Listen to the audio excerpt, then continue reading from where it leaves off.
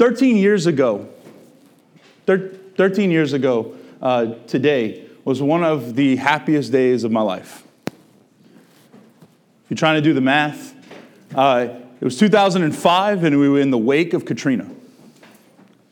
And the lights came back on.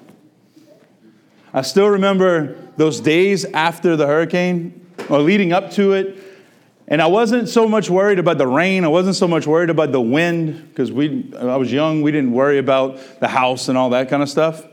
I was more worried about the air conditioner. That was the thing I was most worried about with the power going out, is that it's going to be hot. And it's going to be hot for a while. I still remember going through all of the storm and thinking, like, every second that we had air conditioning, just appreciating it more and more and more and more. And then the lights went out. And when the lights went out, I was like, all right, let's buckle up. It's going to be a rough couple of days. What we would do in the morning was work, clean up, do whatever we had to do. In the evening, you basically try to make yourself so tired that you didn't care about the heat when you went to sleep at night. To try and get you 2 or 3 hours, because I'm spoiled, and we like to keep our air conditioner on hang meat at my house. But as we're going through this whole time, I still remember one day, there was a moment 4 days after Katrina, and we're running around trying to charge up freezers and making sure people don't lose everything. We just kind of said, let it go, and we're just going to cook and eat like kings for a few days. But I still remember throughout the course of that week, running around, doing all these things, working in the yard, cleaning up. There was a moment, there was a glimmer in the middle of that week that the lights came on for about 20 minutes. And I remember whenever they came on, every light in the house came on, because we had been walking in and trying to put the light on and not taking the switch back off, right? Every light just like, boom, it illuminates everything. And it was like, what?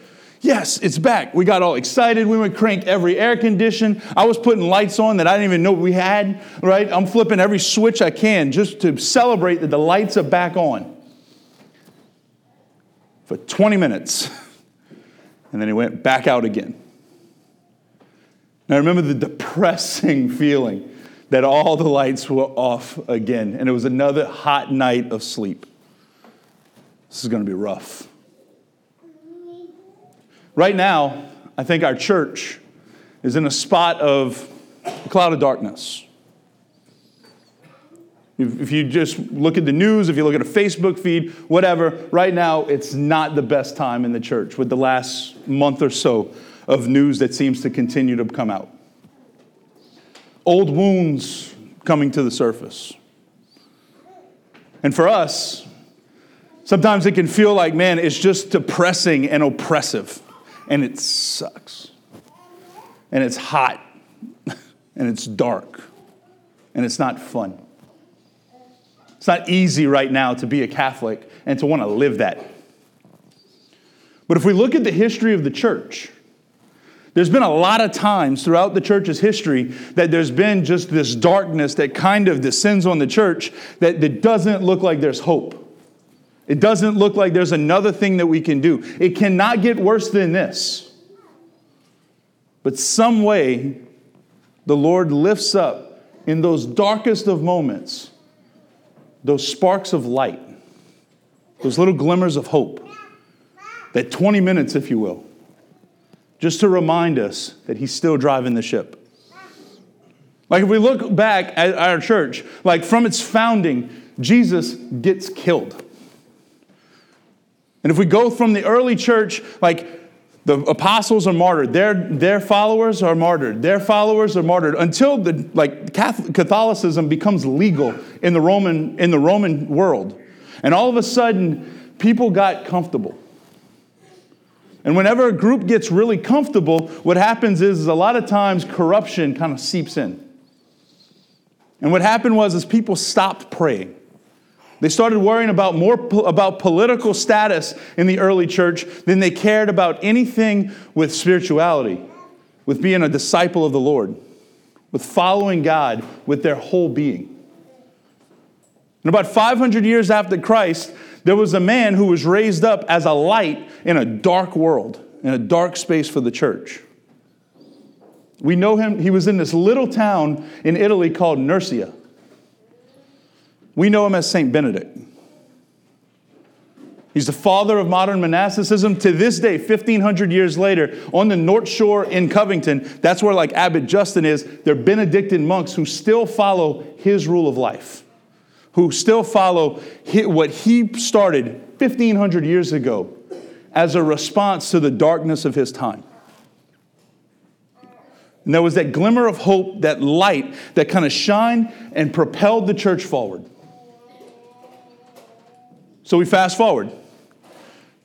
There's a renewal. There's a new outpouring of the Holy Spirit. The church continues and grows and strengthens until about 1,000, another 500 years.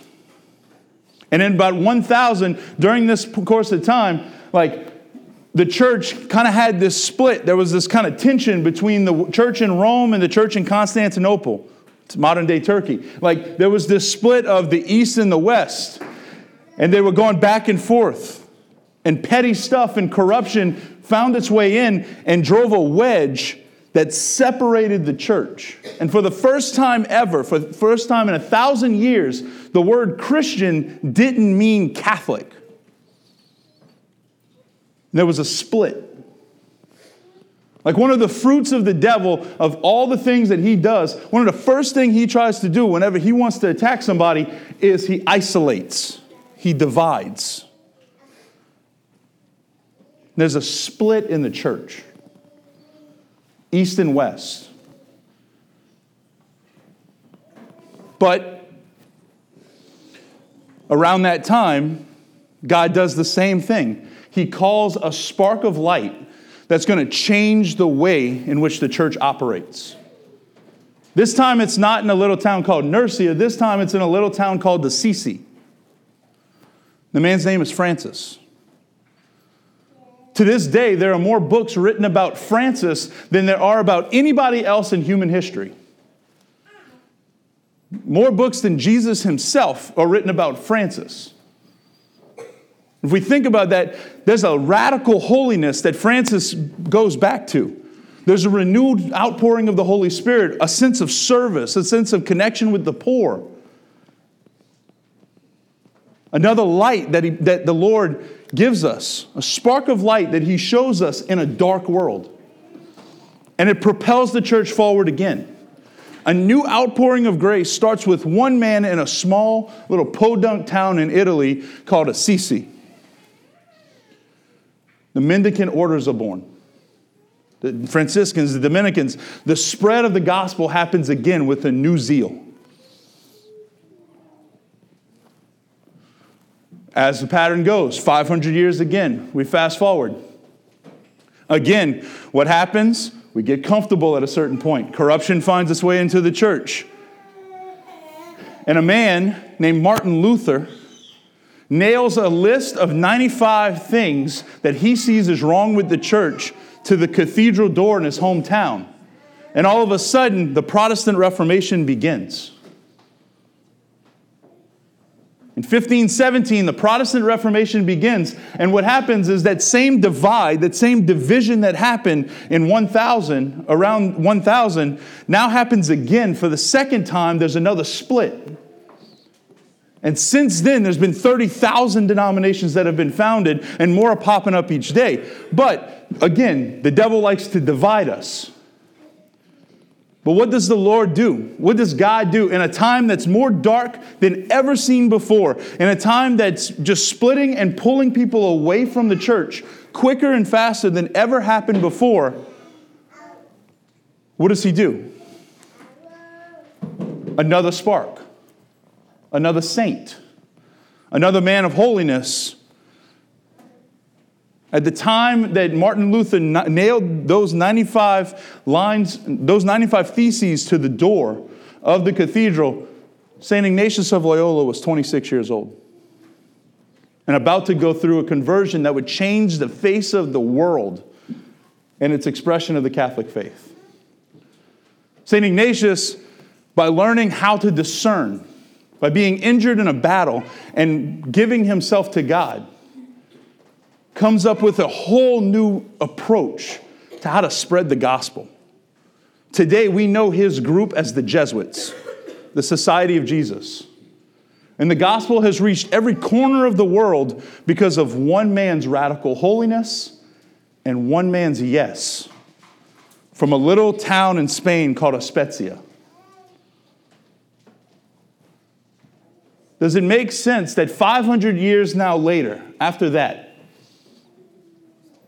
we find ourselves in a dark time? That 500 years, again, we find ourselves in a space where we need some renewal. Now, I think the darkness that's kind of found its way today into the church, I don't think that light is going to be found, quite honestly, through the priest. I don't think that light is going to be found through bishops or deacons or anybody up here in the sanctuary. I think this light is going to come from the pews. And if that light could come from the pew in Assisi or Nursia or Spezia, these little towns that no one knew about, that didn't even know where they were on the map, why can't it come from Gaines? Why can't that same light today that the church needs, the church desires, the church wants, come from the pew in Gaines, Louisiana? A town that not many people know exists. One road in, one road out, right? Why is it that the church, we need, like right now, we as a church need we need holiness in the bishops? Absolutely. We need holiness in the priests? Absolutely. We need holiness in the deacons and all those who serve and work in the church? Absolutely. But quite honestly, what's going to change the world around us is having lay faithful who are out in the world, who are willing to live their life as that light, as that spark of holiness that cannot be ignored in a dark world. Now, how do we do it? Like, if that's the call, how do we make that happen? Today, in our second reading, St. James says, "Be not only hearers of the word, but doers."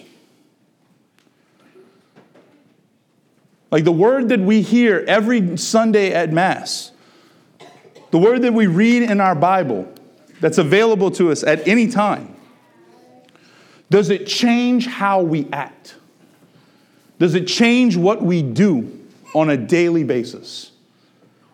Does it govern our life and change us? Or are we just hearers? Benedict wasn't that special. He was a normal guy who heard a word and acted on it. Francis, same thing. He heard the Lord say, "Rebuild my church," and he did. Ignatius, same thing. He was able to hear and understand God's word and plan for him, and he followed it. For each of us today, are we hearers of the word only, or are we also doers? Like when we hear the word, love your neighbor as yourself, is that just a good idea, or do we follow it? Because in thought, it seems easy, but in reality, it's hard. When we hear the words of our Blessed Mother, "Let it be done unto me according to your will, God," do we just hear it? Oh, that was a good idea. That was a good sentiment. Or do we let that be our prayer? When we hear the words at Mass, "This is my body given up for you," do we follow Jesus' example of sacrifice for the other? Or is it just, okay, that's good. You're over there and I'm over here. And Jesus did that one time, but it doesn't change me. Each of us are called in a particular way today to be saints. Like each of us are called to be those lights in the world, in the darkness that is the world right now, in the darkness that has kind of found its way and creeped into the church. Each of us are called in a particular way to witness to the world around us. This can seem very abstract. This can seem very hard. This can seem very big. But where it's achieved is in your day-to-day life. So right now, who is one person this week that you know you're going to cross paths with? That you know needs to hear Jesus' name? Who's one person that you work with? Who's one person that you come in contact with on a daily basis, on a weekly basis, that you know is going through something hard and needs a word of hope, needs a little bit of light in their life? Do you have the courage this week to share it?